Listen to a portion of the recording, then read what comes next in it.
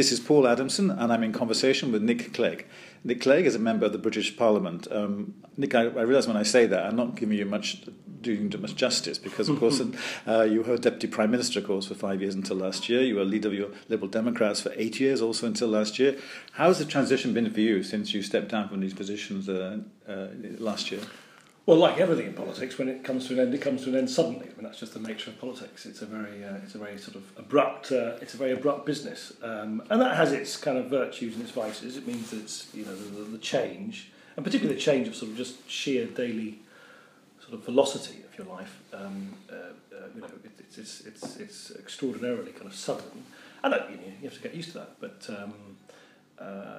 I'm quite a sort of pragmatic person, and I certainly don't believe in sort of moping around, and so quite quickly I've tried to sort of gather together a number of projects which I'm now involved with, which is very different because there's obviously much less stress and all the rest of it in my work, and I'm much more in control of my daily life. I get to see my old friends and my family, and I'm much more immersed in my children's homework than before, and these are all good things. But also I've got the luxury now to think about and read and even write about things that just interest me. Okay, we're going to talk about one or two of these projects you talked about. Of course, in the short order, we had this small matter of the UK referendum on membership of the EU. Of course, your European credentials are impeccable. Some may say almost too impeccable because you're such a good European. But do you intend to have some kind of role in the referendum campaign? And if so, what is it? Yeah, of course I'll have a role as someone who's a prominent advocate of Britain's continued membership of the European Union. But everyone, I think, has to play their sort of different roles. The primary role that needs to be played in the argument in favour of Britain staying in the European Union is, of course, has to be played by the Prime Minister. I mean, it's his referendum. He initiated it. He's setting the terms of it. And in a sense, I think we're all I think everybody's in a slight sort of holding pattern, really, until the argument actually takes off properly, and then he will clearly be the lead protagonist for one side of the argument. I'm not quite sure who's the lead protagonist on the other side, but people like me, and I see Alan Johnson and I are in fact we're doing a joint debate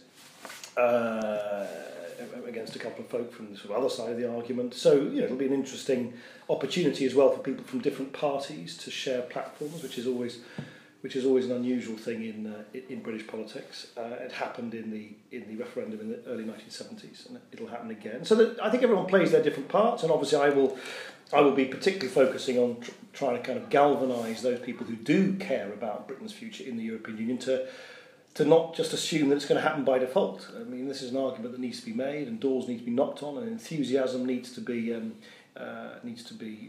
generated, and I hope to play a role in all of that. If it doesn't go by default, I am keen to ask you in your bones. I mean, how confident are you that the yes camp, the Remain camp, will prevail?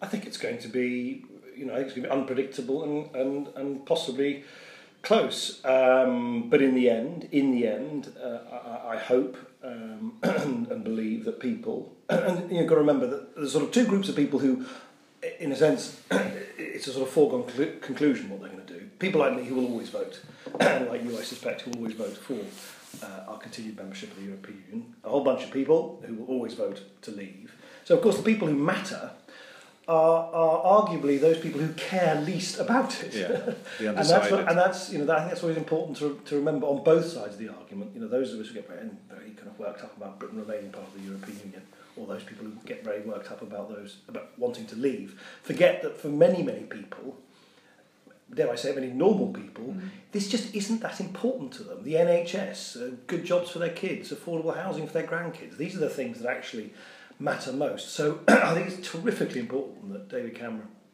and other people who will be leading the charge reach out to those voters.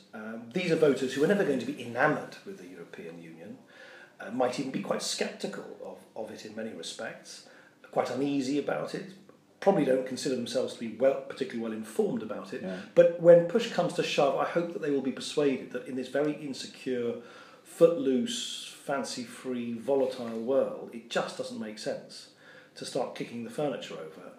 It really doesn't. We need friends in our own European backyard, and and simply kind of turning our back on our European friends when people need to stick together in unsafe times. I think that argument in the end will prevail. Well, if people aren't that concerned about the European Union, and I'm sure you're right, it's not people's most important concern, how important in the campaign going forward will be the terms of the negotiation that Cameron is trying to extract now from his European partners?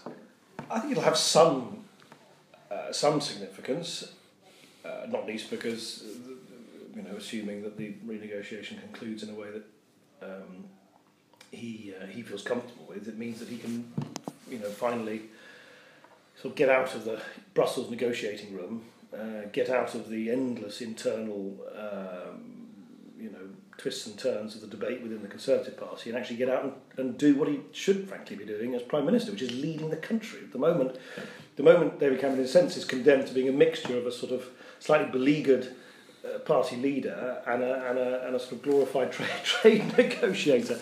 What I think people want him to do is actually go out and say what he really believes for the long term,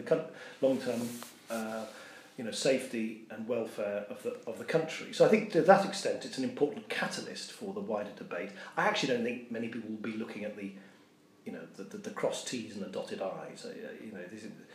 I think there are very, very few people who actually will follow the twists and turns of the renegotiation package, but they will make a sort of overall, almost impressionistic judgment on whether they think it's kind of push the needle in the kind of direction they want to. I think it's very important, and I'm sure the government understands this, not to somehow claim the renegotiation is going to iron out every wrinkle in the European Union.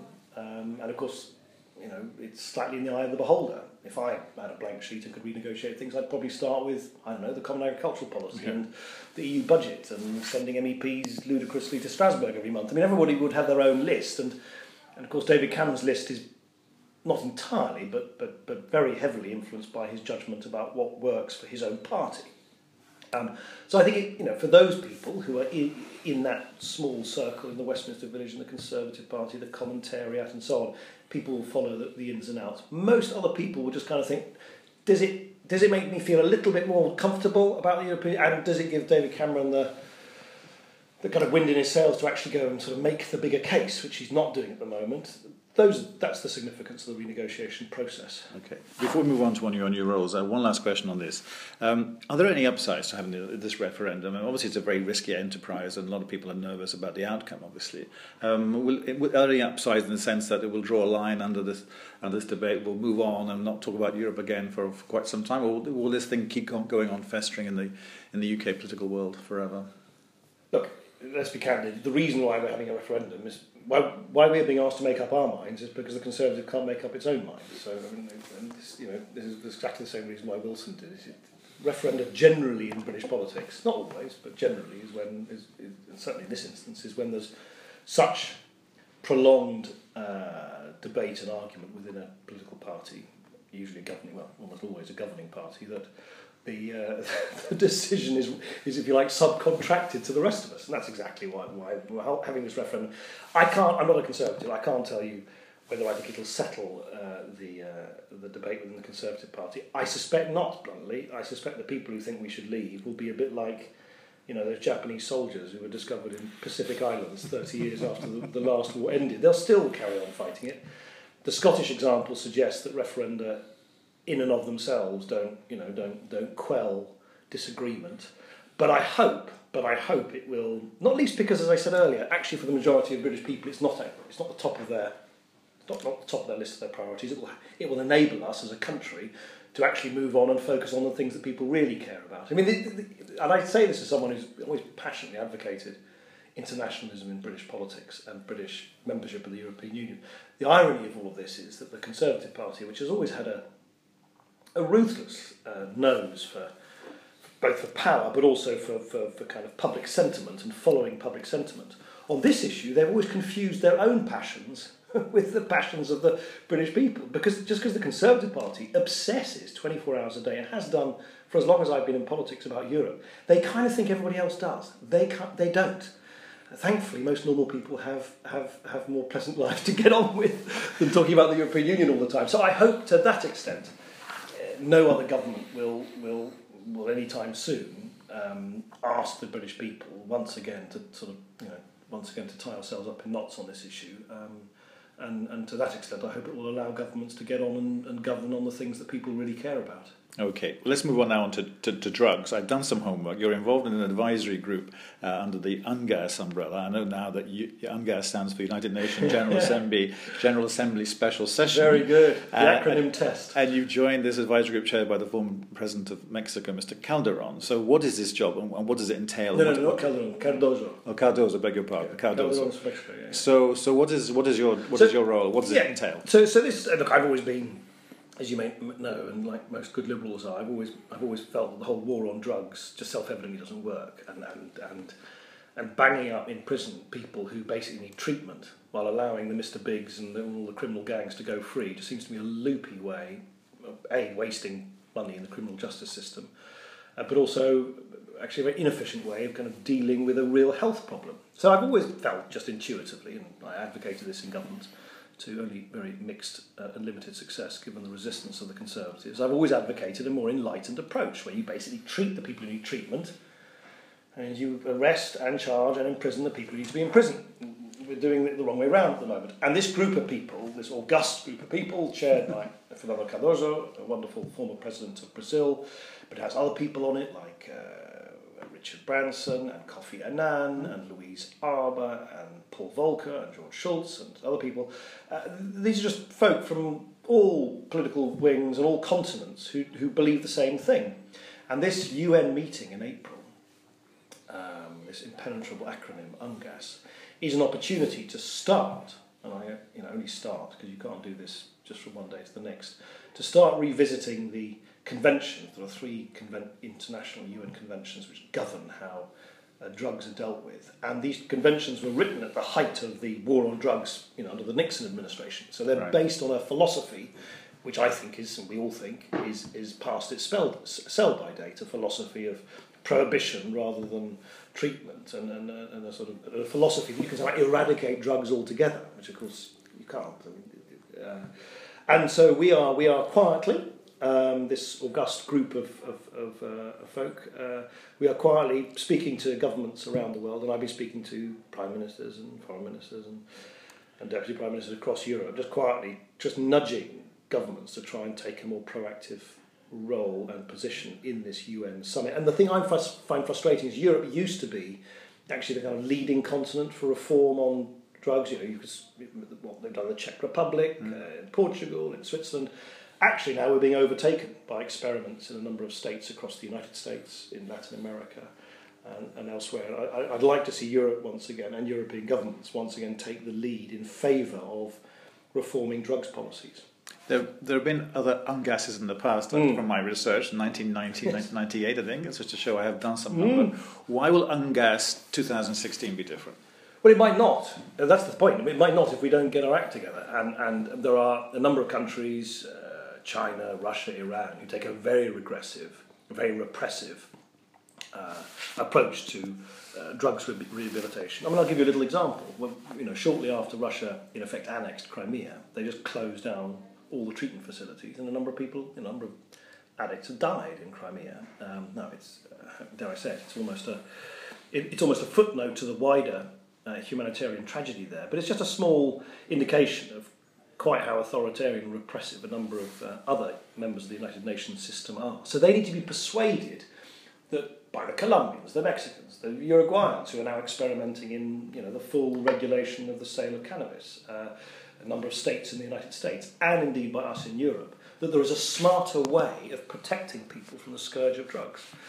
And so that's why that's why I'm trying. I mean, I wrote a piece in one of yesterday's Sunday newspapers here in London, co-authored with the Prime Minister of the Czech Republic, just to try and get this rather obscure process out of the bureaucratic undergrowth, because I think what is at stake is important. Okay. Again, one last question. My last question. In a paper I read in preparation for this UNGAS in April, It says the following, quote, "Significant changes in the drug policy landscape are shaping up in the UNGAS 2016 preparations in the direction of more humane and proportionate responses based on health, human rights and development principles." Or could you kind of break that down for me and say what does that actually mean? Well, I'll tell you what that means. I think it comes down to this. If someone is addicted to a drug, someone's hooked on a drug, they have a health problem. If you want to help them and also wean them off the habit that is giving profits to criminal gangs, treat them. Help them to kick their habit and use what resources you say rather than chucking them into prison to go after the criminals who are peddling this stuff in the first place. That's it in a nutshell. We're incarcerating the wrong people and allowing the bad guys to walk free. That's what's so crazy about the present sort of tough talking war on drugs. It's not tough at all. It's very ineffective. Okay, well, look out for New York in April, and I may come back to you after that. Good luck anyway. Thank you very much for your time. Thank you.